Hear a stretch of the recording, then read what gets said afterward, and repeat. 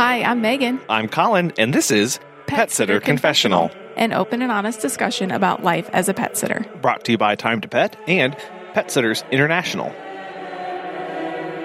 Back on episode 113, Megan and I had what we called the gig conversation after we read an article posted on SparkyGo.com by Josh Shermer, where he interviewed several pet owners from across his area about what they viewed a pet sitter to be and their expectation of a pet sitter that was independent versus one that was listed on a large listing service.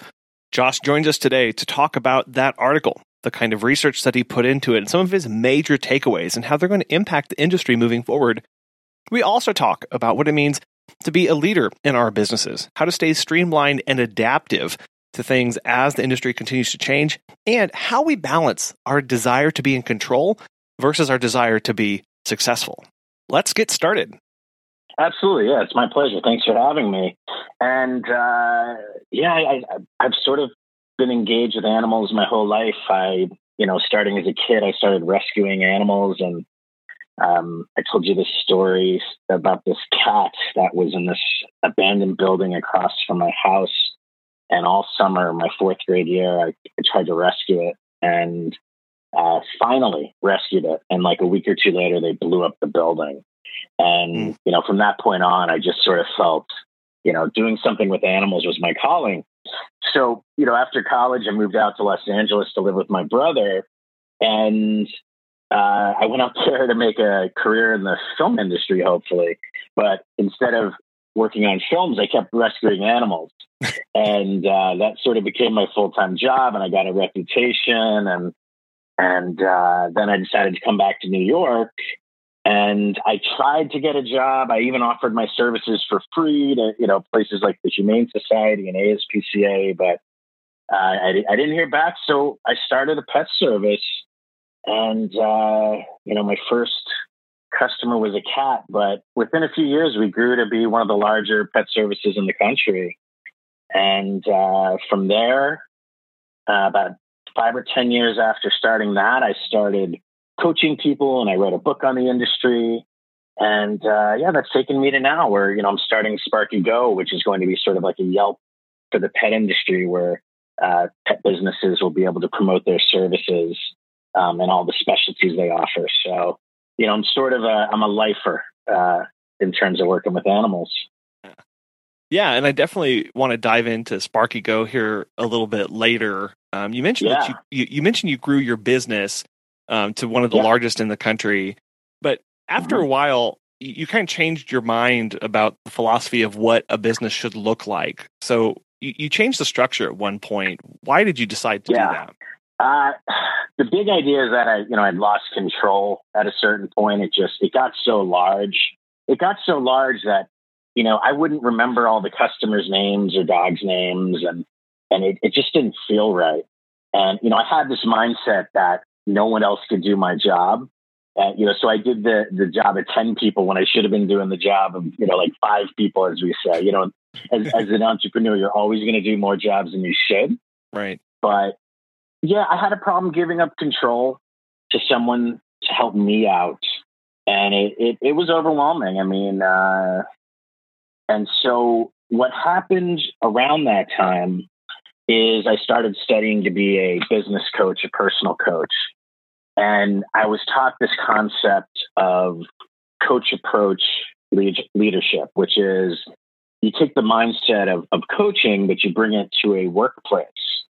And so instead of trying to create this company with employees, it really changed to this idea where I was almost coaching people on the job.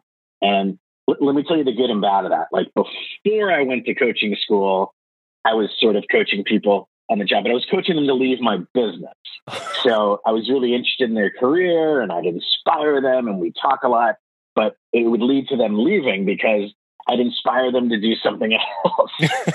So, I remember one time leading up to New Year's, I gave out this survey, which was like really in depth, like, what's something you liked as a kid? What's something that you studied in college? What's something you've always wanted to do as a career? And 3 people, including my manager, who was about to start to take over for me, came to me literally within a few weeks of each other and said, I got to tell you, that survey really made me realize what I need to do with my life, but it was something else. So two things came out of the Coach Approach leadership. One, I started hiring people who actually really were better fit for a career in the pet industry. So I could coach them authentically in the pet industry and not feel like I'm trying to push them into the industry. And it's a beautiful thing. So I started coaching them, sort of mentoring them to learn what I had learned and find ideas that they like. And we've created a lot of interesting businesses from it, related to dog sports and dog grooming and dog training, like really interesting niches. So I'd say that's the major difference. I went from workers and employees to an environment where I was almost their mentor more. It sounds like, too, that you looked at the people around you and saw where their strengths were. And then, yes. As you said, coach them into this other stuff. So how did that impact the pet sitting business that you were running? Oh, it's been amazing, because part of what I'm saying, I think, is reflective of this idea in itself. Part of it, I think, is reflective of the next generation.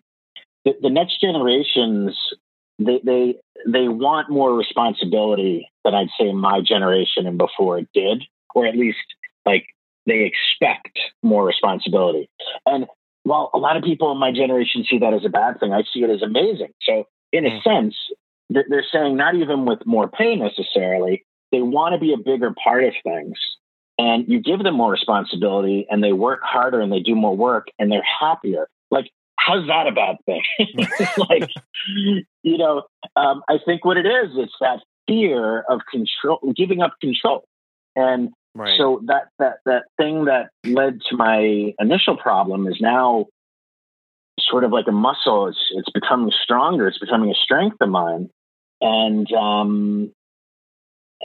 you're not worried about that as much. Well, I think part of that too is being okay and trusting people that they can handle that responsibility. Was that something that you ever struggled with? Yeah, I'd say so. There's the fear. There's a concern of safety, as we've discussed, in terms of, God forbid a dog gets off leash or someone does something in someone's apartment. There's that. And then there's I think that's a big one for me, honestly. I think, my design is, I have a strong danger awareness, I'll call it. I think a lot of the great pet professionals have danger awareness. And so it makes a great dog walker because you're really mindful of safety and, things on the ground, other dogs, when you're going in and out of buildings, things like that. I know when I say buildings to some of you who are listening, you're going into homes, individual single homes. But for others, we're going into buildings where there might be 50 to 100 people living in the building. And, there might be a dog in the elevator or a dog jump in the elevator with you. So there's a lot more action. What got you over that hump to start entrusting that people others could actually perform the duties that you were doing? Well, it's a great question. I think there's a few things.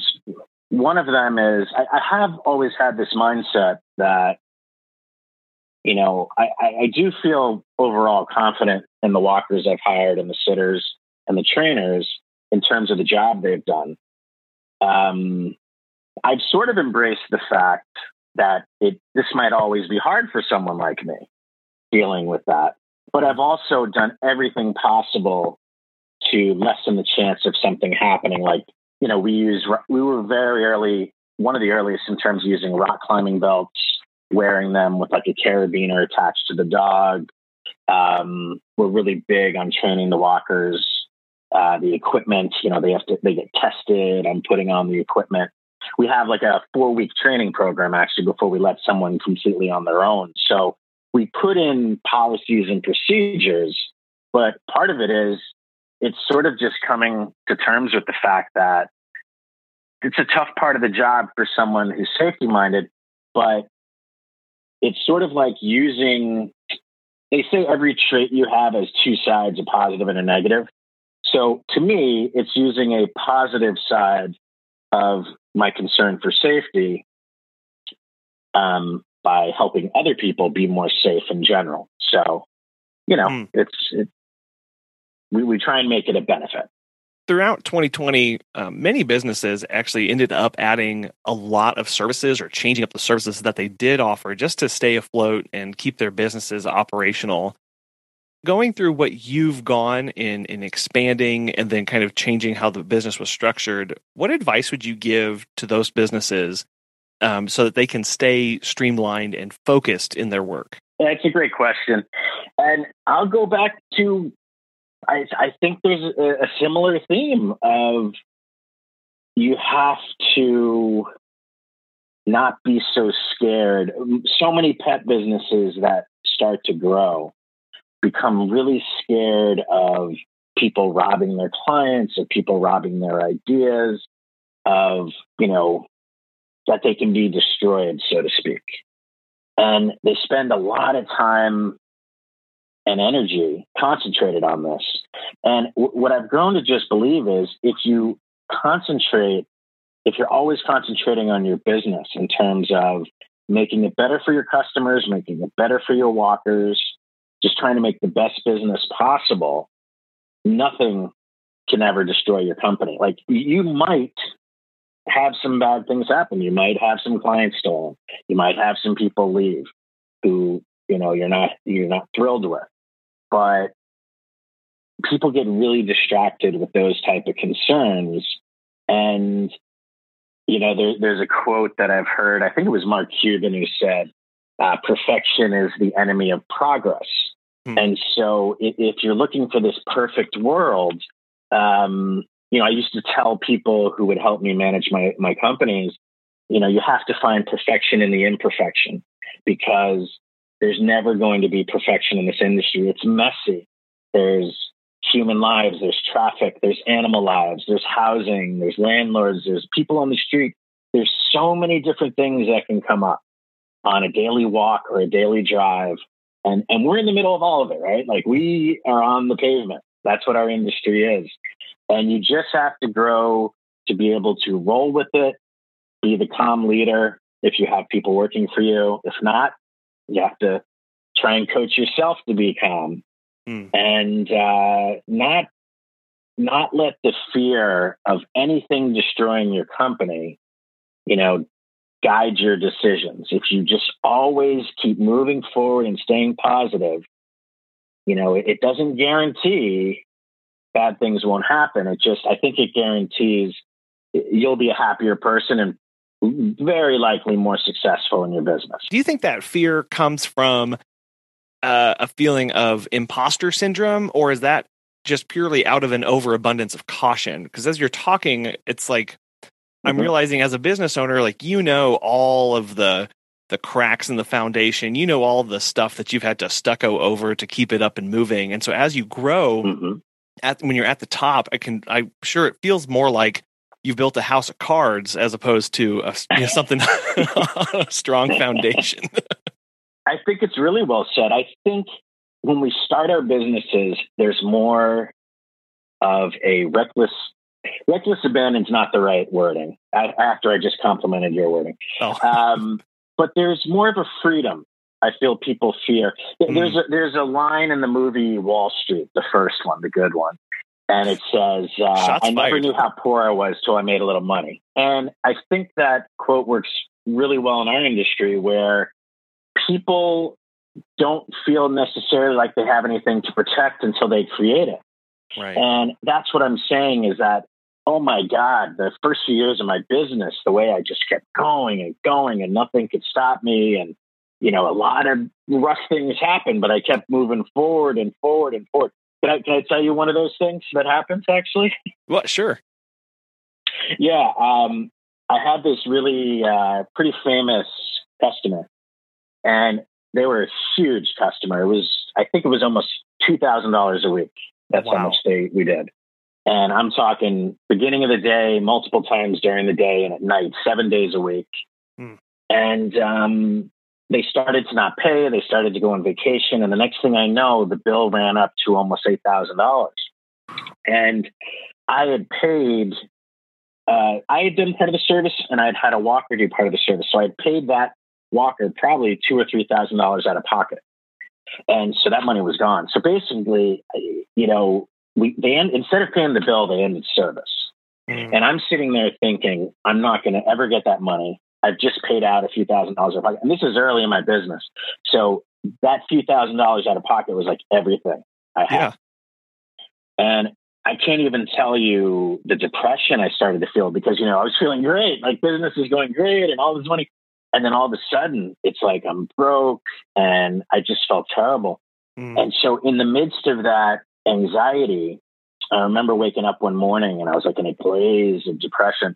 And I had these huge garbage bags full of gift bags that I used to go out and give people in targeted marketing.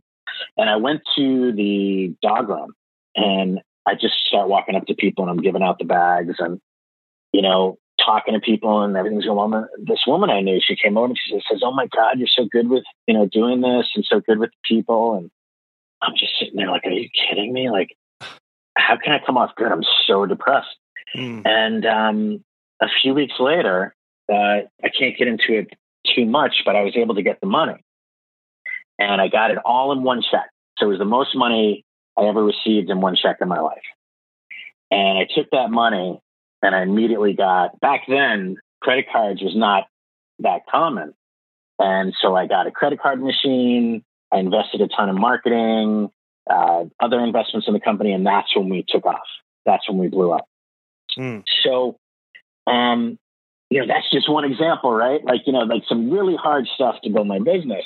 And so my point is that when you get really large, it's that quote from Wall Street a little bit again.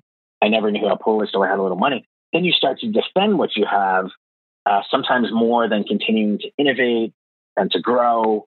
And so for a while, I got lost.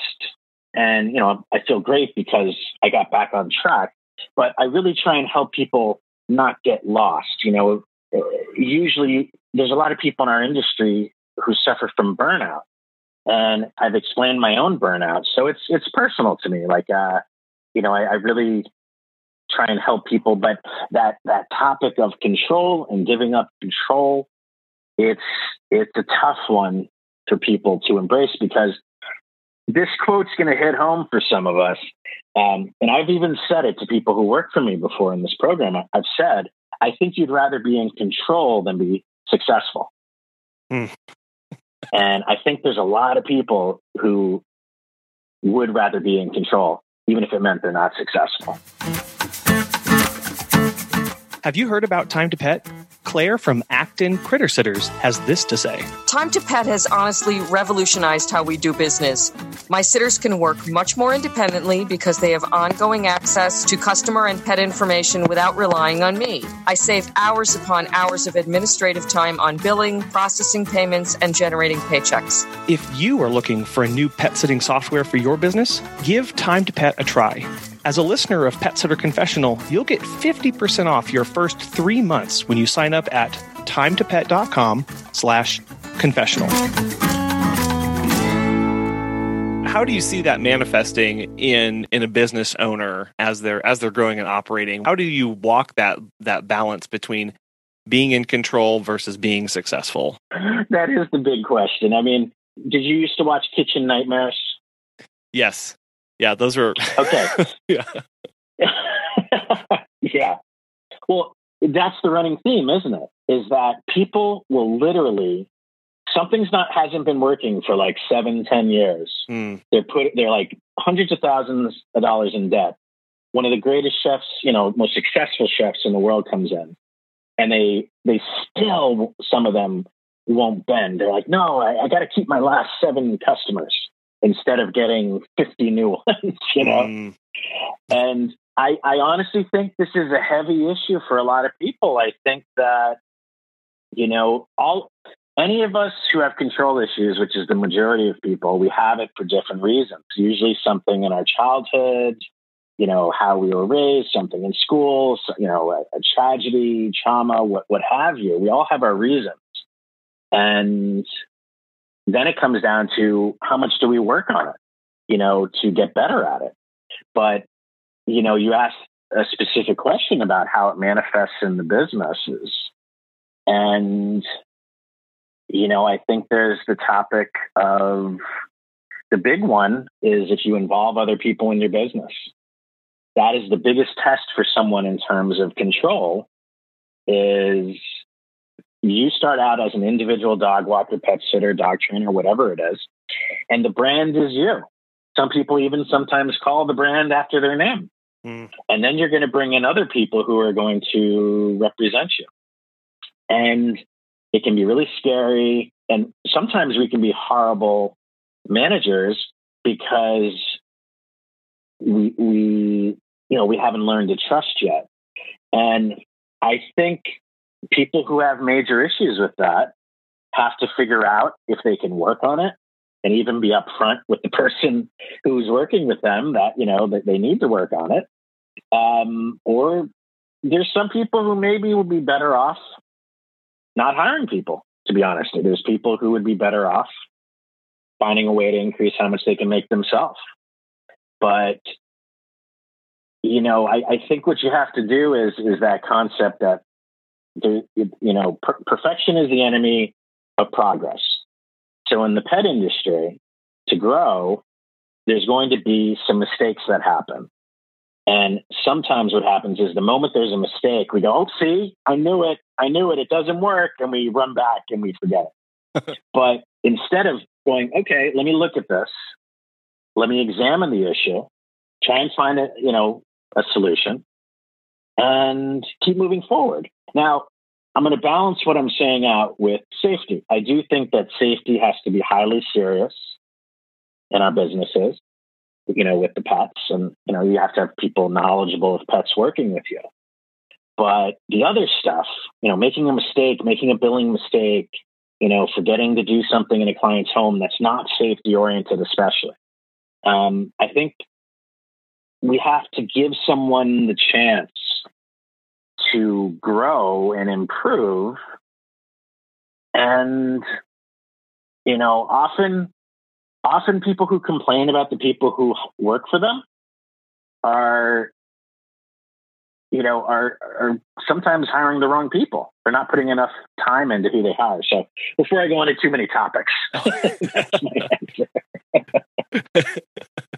No, you ask good questions. Oh, you're good. You're good. No, I appreciate that because, you mentioned, giving people permission to grow and improve. And I think that first starts with ourselves. As business owners, we start out solopreneurs, we start out by ourselves and we get these things in operation and how we operate. But giving ourselves permission to change and adapt over time. So we let go of that control, that perceived control that we thought we had, opening ourselves up to new opportunities. And I think 2020 kind of forced a lot of our hands in that, where we had to immediately let go of control because it was taken from us, right? And then we had to start, looking for other opportunities. Yeah, I'm so prone to start asking questions myself because I'm a coach. Oh, sure. So I'm trying not to interview you. Oh, it's okay. I was just going to ask you, what type of changes do you find that you've made or were forced to make? Well, so some things that we had to do was we had to change a lot about our booking process because we were still doing most of it manually, and the behavior of our clients changed to where it was a lot of expectations for immediate access or on the spot booking preferences for them. And so I know that was something that we had kind of resisted because we liked the personal touch. We liked the process that had in it, but that stopped working because of the expectations of the clients. So we did have to shift and start offering a different way to book and actually a different way to access and contact us when the clients were ready for their service. And would you say that it's actually improved things? Yeah, it is. It has. That's the funny thing, right? Yeah. And who knows how much longer it would have taken to get to that point had 2020 not happened, right? Yes. Well, that's something I think we discussed was the pandemic has sped up certain industry changes and, technological changes somewhere in the realm of 3 to 5 years. Yeah. Like pushed it ahead where it's happening now. Yeah. It has. And So, I think, yeah. Sorry, go ahead. No, please, I got you. Oh, no. I was just thinking about, when we think back to some of the biggest changes to the industry from 2020, I mean, that's got to rank up there with some of the major impacts, was just technologically bringing and forcing a whole bunch of the crowd forward. Yeah. And that's a good thing. Like, in the same way you're noticing some of the benefits of it, I think it certainly is a good thing.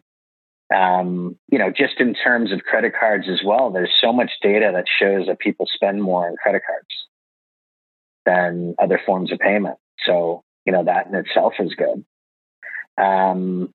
This is interesting because in terms of this topic, I think I had thought about the things that had become more difficult in terms of the industry this year. But you're making me happy to hear a good side of it as well.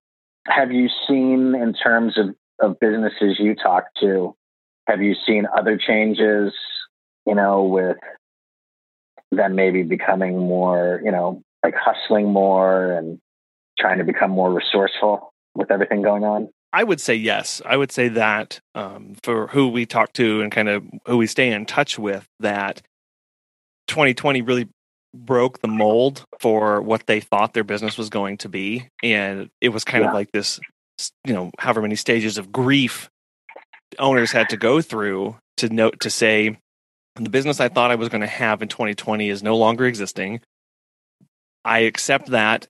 And now I have to seize the opportunities that I can while they're available to me. And so it was it was kind of this little mind shift that happened throughout the year.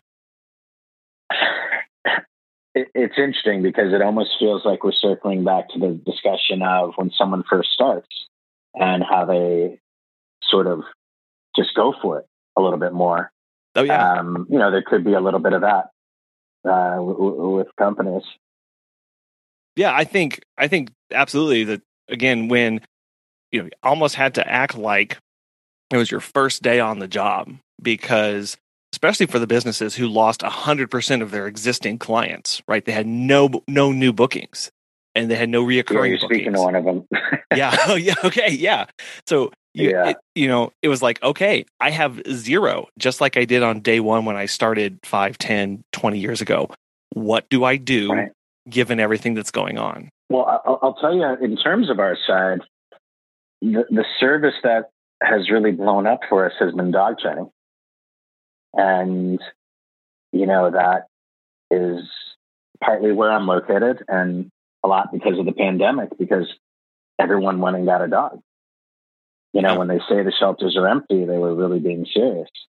And so there's a lot of people who need dog training. And here's the amazing thing. I talked to a lot of dog trainers, and many of them are saying that dog training is better virtually because the customers have to do the homework. and often there's people who hire a dog trainer and they're like, yeah, go figure it out. And, then they slack on the homework. But in this environment, they have to do the homework, and they're seeing great. I mean, there's some trainers who I've heard they really want to stick to this, forever. So I think that's another example maybe of an improvement. Something we've learned during this time. Well, one thing that you did a little while ago at this point was you kind of cold called or got in contact with a lot of pet owners and who had used services like Rover and Wag, and you would ask them about some differences or what they thought of what a pet sitter was. And so I'd like for you to talk about that article and the process that you put in behind that. And I guess give us a definition of what would you say clients or pet owners, how would they describe what a pet sitter is in 2021? It was an interesting experience, to say the least. I did some of the interviews live on my Facebook page, and I'd be looking down at the comments, and people would be like, "Oh my God, I can't believe what the Rover." So just to be specific, what I did is I solicited 100 Rover pet parents, people who use Rover for their own pets, and I did interviews with them. And I would ask them things related to what do you see the benefit of Rover over the term I use. Let's say, you were saying pet sitter. I call it independent pet businesses. That's sort of the comparison I've used to Rover Wag. And, they would talk about things like they believed a Rover walker was insured, but they weren't so sure about an independent. And they would say that they love the Rover app, they love doing business on it, they trust it, and they trust that the people on it, they sort of associate quality service with people on the platform. So the platform itself is carrying a lot of weight for these people. And in terms of our industry, the Rover parents saw us as more, the Wild West, like not really under any supervision, not necessarily insured, and not seeing the benefit of our industry over theirs in terms of quality of service. So it took a lot of patience and meditation through the conversations for me not to be like, what are you talking about? But the truth is that this is the mindset of a lot of pet parents. And, a lot of them, they just want their dog to have their chest rubbed and they think everything's fine.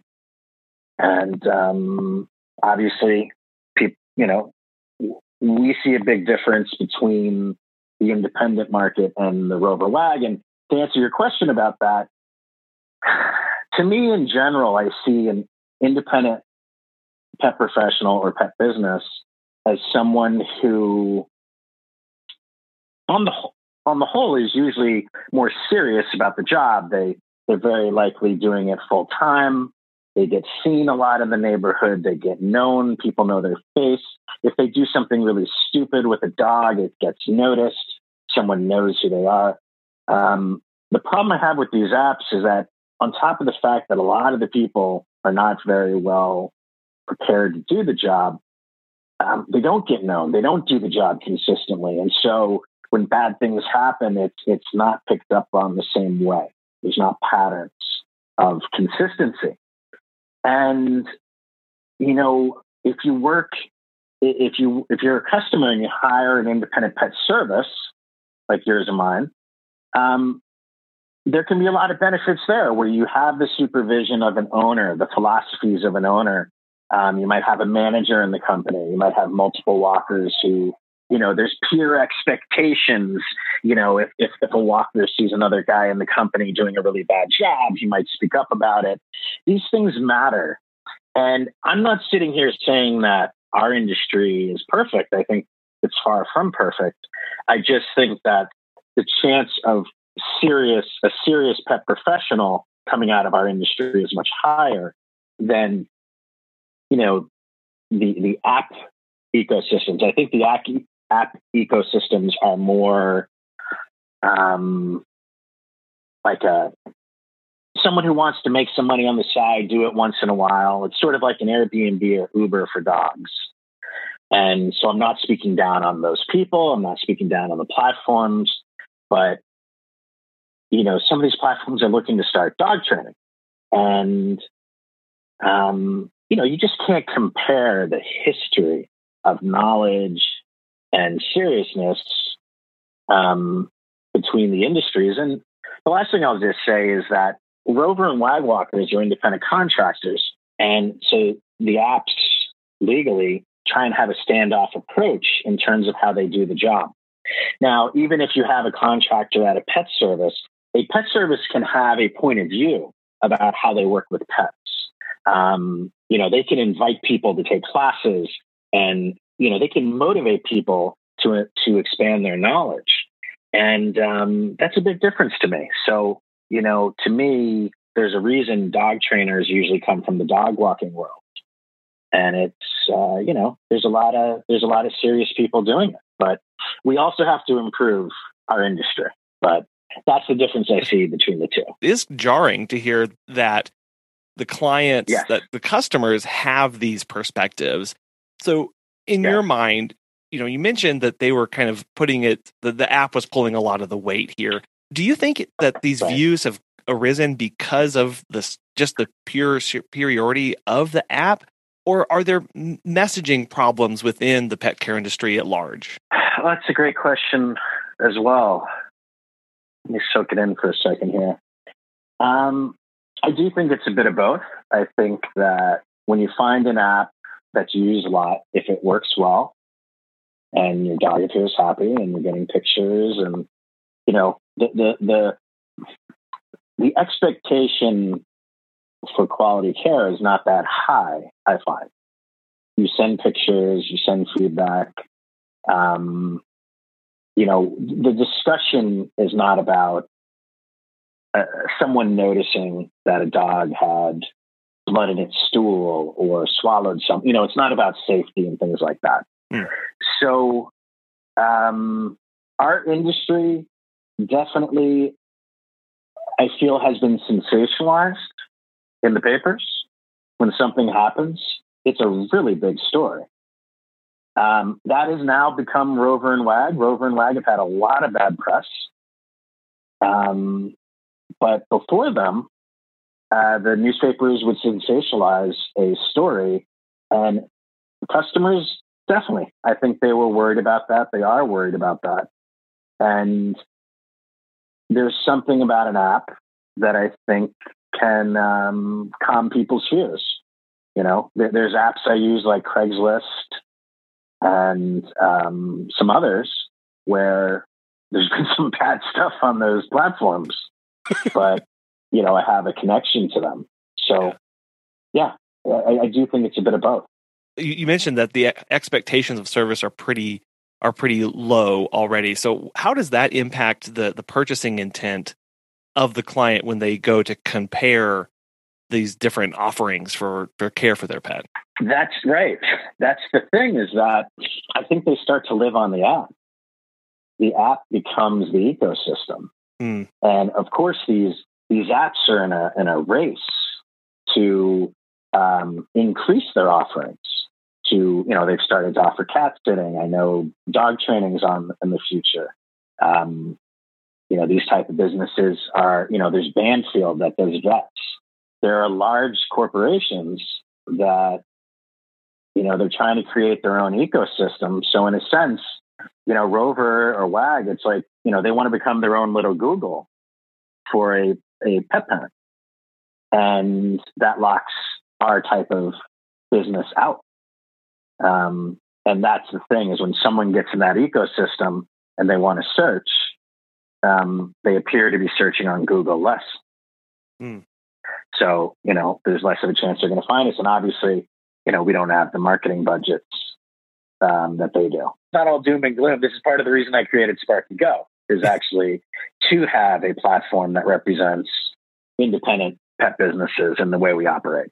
Yeah, so I was going to say, let's go ahead and dive right in, because we're kind of leading there. Yeah, how did Sparky Go come about? Well, it's a good lead-in, because a lot of it is reflected of what we just discussed, which is I've seen all these apps popping up, and I'm in New York City, where New York City is such a large pet market that we have our own mini Rover and Wags just here in New York City that only operate here, that are like VC backed. And the thing I find, I don't look to hate on anyone, but when I look at a lot of these companies, what I find interesting, if you go to the LinkedIn profiles, is you'll find 150 extremely accomplished software people.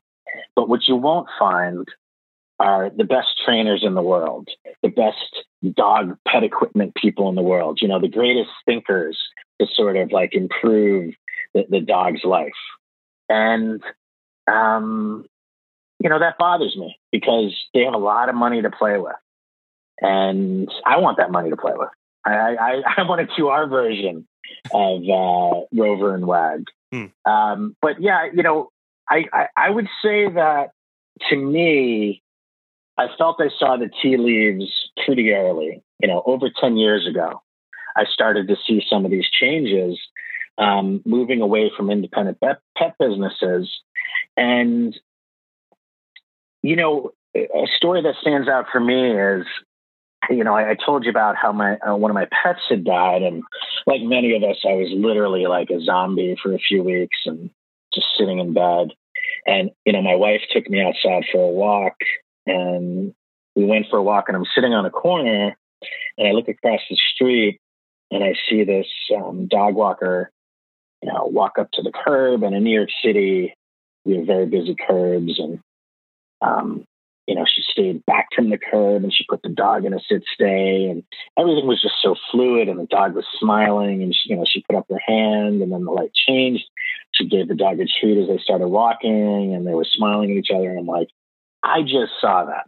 So I know that that's a good dog walker, but the pet parent doesn't get to see that. The pet parent is making their decision on what quality service is from pictures, from notes. Very little of it is based on what they see with the person actually doing the job. And even if they did see someone doing the job, many people wouldn't understand the difference between that walker and, say, someone who really doesn't know what they're doing.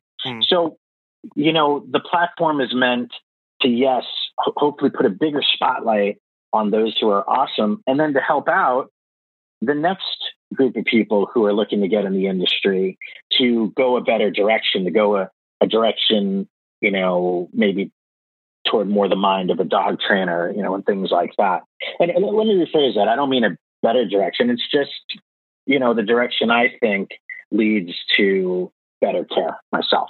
The one other big reason why I created Sparky Go is I'm really interested in sort of indexes and directories that take locations and services and products and makes them easy to find.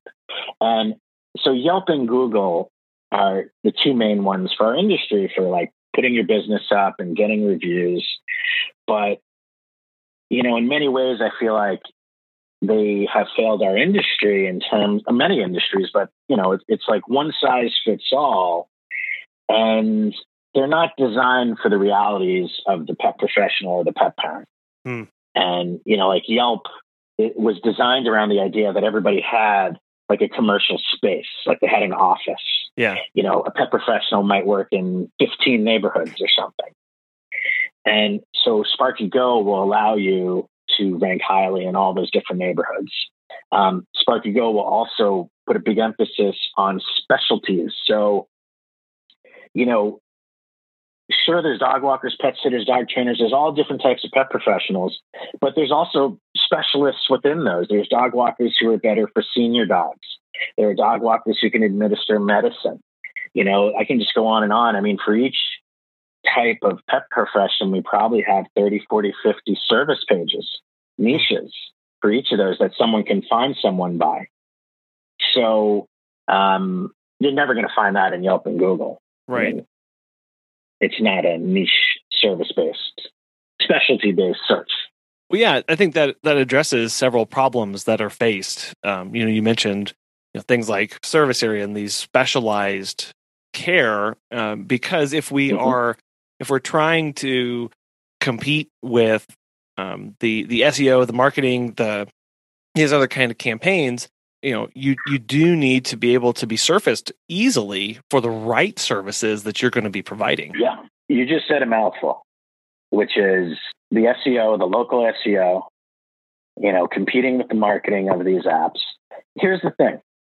If our industry is united and, partly united on Sparky Go, also united in other places, but if they're united in Sparky Go for what they offer, where they offer it, things like that, the ability to be contacted, there is the strong possibility that Sparky Go could rank higher than the Rover and the Yelps.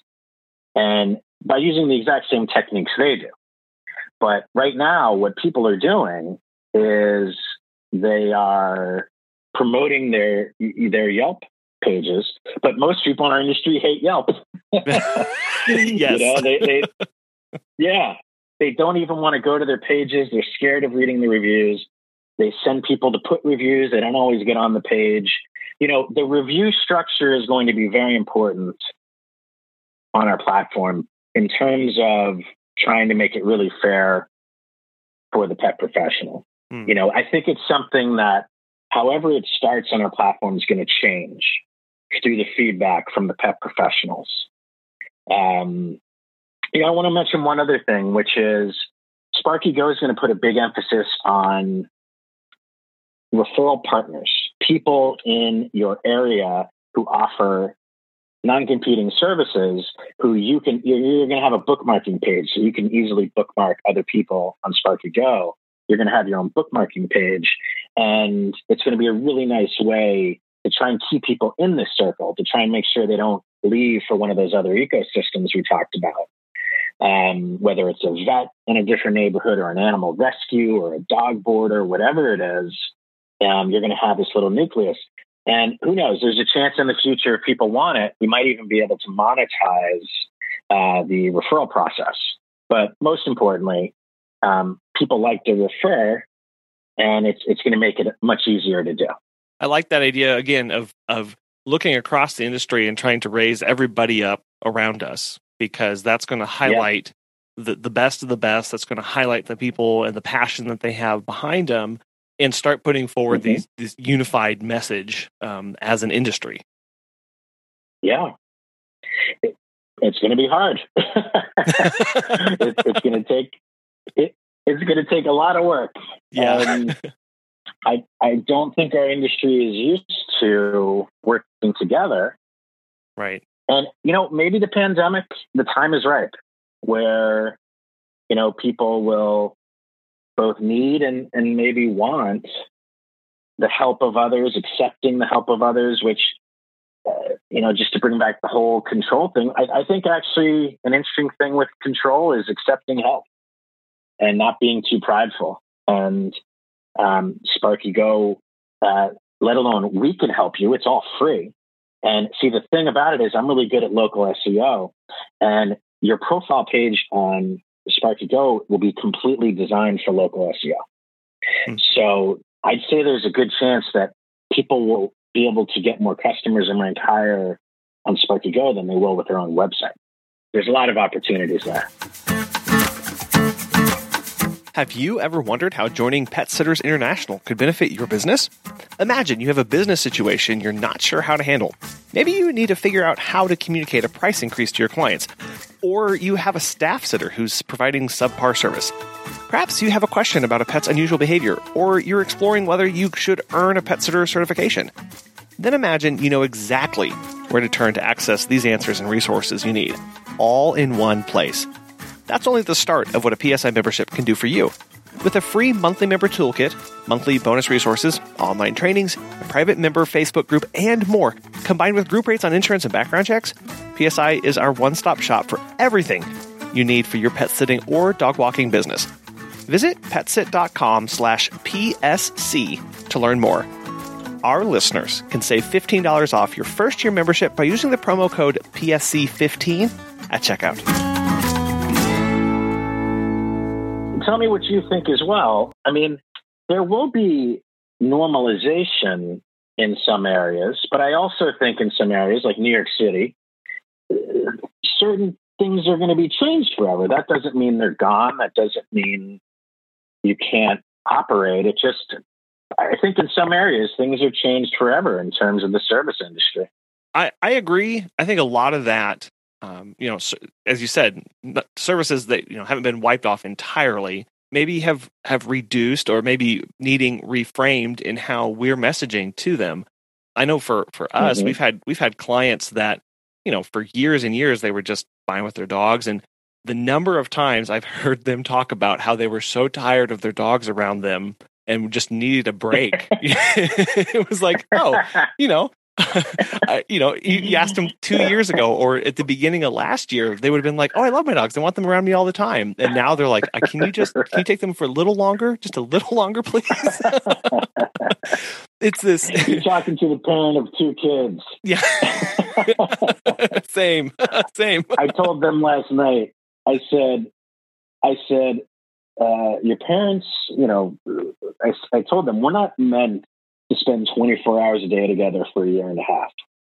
So This has not been a normal situation. So if you've had a few extra arguments or you feel weird sometimes, it's understandable. This is not a normal situation. Right. But I think that speaks to just how we message our services to meet those clients' needs, right? Like how we talked about this a little bit earlier, doing our part to think for the customers, to think for the clients, and to really see where that help is needed to solve those problems for them, because they still have things that need solved. They still have services. They just, need to have the right phrasing to cue them into exactly how you're going to help them with that. Yeah, that's well said. I mean, do you offer flexible scheduling? Like, are you used to flexible scheduling? Is that your main type of service? Yeah, we have been pretty flexible in times past too. That was something that we kind of kept standard. To some extent, we've been more flexible going into or through last year, just because we realized the behavior of a lot of our clients where they were going to wait until Thursday at 3 p.m. to decide if they were going to be leaving at Friday at 8 or 9 a.m. in the morning. Because of all of the travel restrictions and changing, and flight cancellations were way through the roof because of rerouting people through cities. So we recognized that and just said, you know what, it's fine. That's smart. Yeah. I think flexible scheduling. It's everything we're saying is sort of resorting back to when we all first started. It's sort of anytime, any place, a little bit till things stabilize. Thinking towards the future here, what's some advice or recommendations you would give for long-term, at this point, I think it's still safe to say, long-term survival in the industry? Yes. Well, I think it's going to encompass a few things we've discussed today, which, one of the big things I tell people is to increase how much money you make yourself. I say the worst day for pet professionals when they stop working with animals themselves. That's the most fun, but you also don't have to share that money with anybody else. And so if you can, try and increase how much you make. That might be, if you can offer a premium service like dog training or dog grooming, like learning a premium service can increase, you can make in 1 hour what you make usually in 2 or 3 hours. So looking at premium services is definitely one thing I recommend to people. If you do have people who work for you, I go back to the idea of empowering them.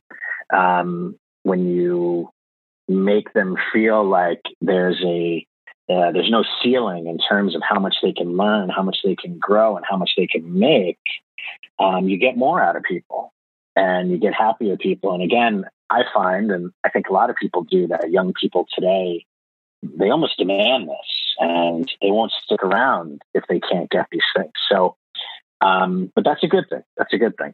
But with that, again, comes back to this thing of don't be scared about the ramifications of, if I teach this person, what if they rob from me or steal from me, staying focused on your company. And, I think in the end, everything should work out if you stay focused on your company and your customers.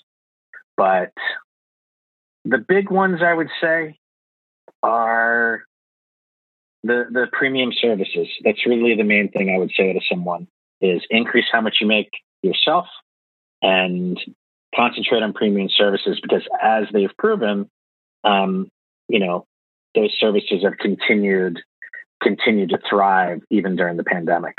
I did want to touch on the training aspect because you've mentioned that several times now. So what kind of recommendations or advice would you give to someone listening who wants to learn more about being a trainer or actually become a certified trainer?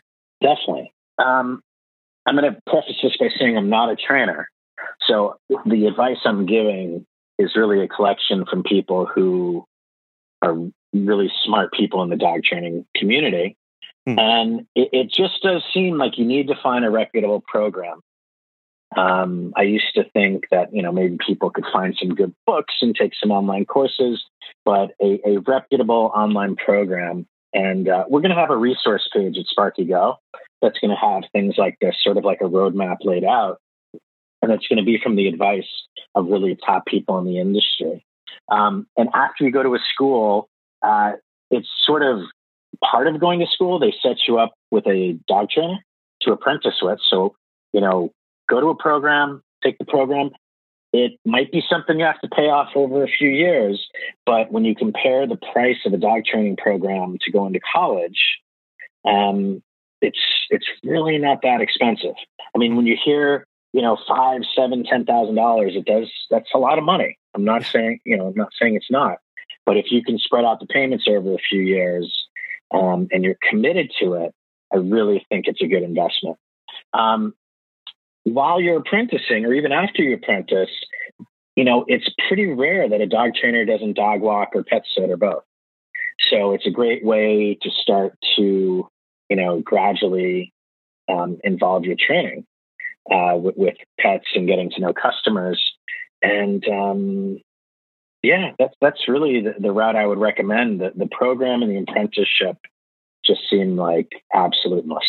Second that to the nth degree. I think it's a great way to start adding bundles or adding these more premium services and just raise prices across the board, because now you are a trainer and you can integrate it into everything you do and all the services that you provide, and it just kind of again just raises everything up a couple notches. Exactly. And I mean, your pet service becomes a petri dish of dog issues.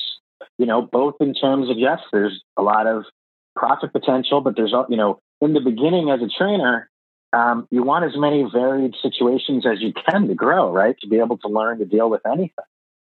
And, or at least to start to figure out which, you might start to decide you don't want to work with aggressive dogs.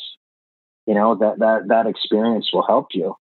I mean, in terms of being a dog trainer as well, because dog walking and the pet sitting world, you can approach other dog walking and pet sitting companies and offer your services to them for dogs within the company. I mean, as we all know, you're at threat of losing a dog if it has issues on the walk, if you can't get it outside, if it has anxiety, stress, if it has aggression. These are all things that sometimes lead to, God forbid, the owner gives up the dog, but sometimes other situations, they go with a walk and train service, or they go with daycare boarding, which is not the solution, but for that. And, dog trainers and dog walkers, pet sitters, daycare boarding, that relationship to me is the most underutilized relationship in the pet service industry. Every single pet service of any type should, if not have their own dog trainer, have strong relationships with dog trainers. There's just such an opportunity for benefiting the pets and referral, for both sides to profit. It's a slam dunk. Josh, I really appreciate you coming on the show today, and I'm so thankful for our conversation regarding coming together as an industry to raise the boat of everybody, and our discussion around changing clients' purchasing intent and behavior as changes continue to happen to the industry. But I know we talked about an awful lot, and there's still so much more to all of this. How can people check out Sparky Go, and how can people get in touch with you and pick your brain on more of this? Yeah, thanks for asking. Thanks for the great conversation. You piqued a lot of ideas I hadn't even thought about before today. The best place to go is sparkygo.com. On the homepage, there's a link where you can sign up to be alerted when we launch. Please do that. And there's also a blog that's presently there, and there's a contact page. If you want to reach out to me, please do. I'm always happy to answer questions. I also help people with SEO and marketing. So I'd love to speak. Awesome. Josh, again, thank you so much. It was a real pleasure. Me too. Yeah, thank you so much. There's certainly a lot to unpack from my conversation with Josh. But to me, the biggest takeaway is the consistently changing client expectations and purchasing intent of our clients and customers. What this means is as we move through 2021, we'll have to be really sensitive to how people are changing their habits and how we can best adapt to that, how we can start using better language to speak to their needs, and how we can help solve that. It means that we as an industry have to come together if we want to see lasting positive changes and influences for everybody. Normalization of behaviors and expectations happen quickly when the majority of people are after something. That also means that when the industry is working together and everybody's on the same page, we can elicit some really awesome positive changes for everybody moving forward. I want to thank our sponsors, Time to Pet and Pet Sitters International, for making today's show possible. And we would absolutely love to hear how you have experienced changing client expectations and about how you've had to streamline or stay adaptive and stay in tune with the needs of your customers. Thank you so much for listening this week. We'll be back again soon.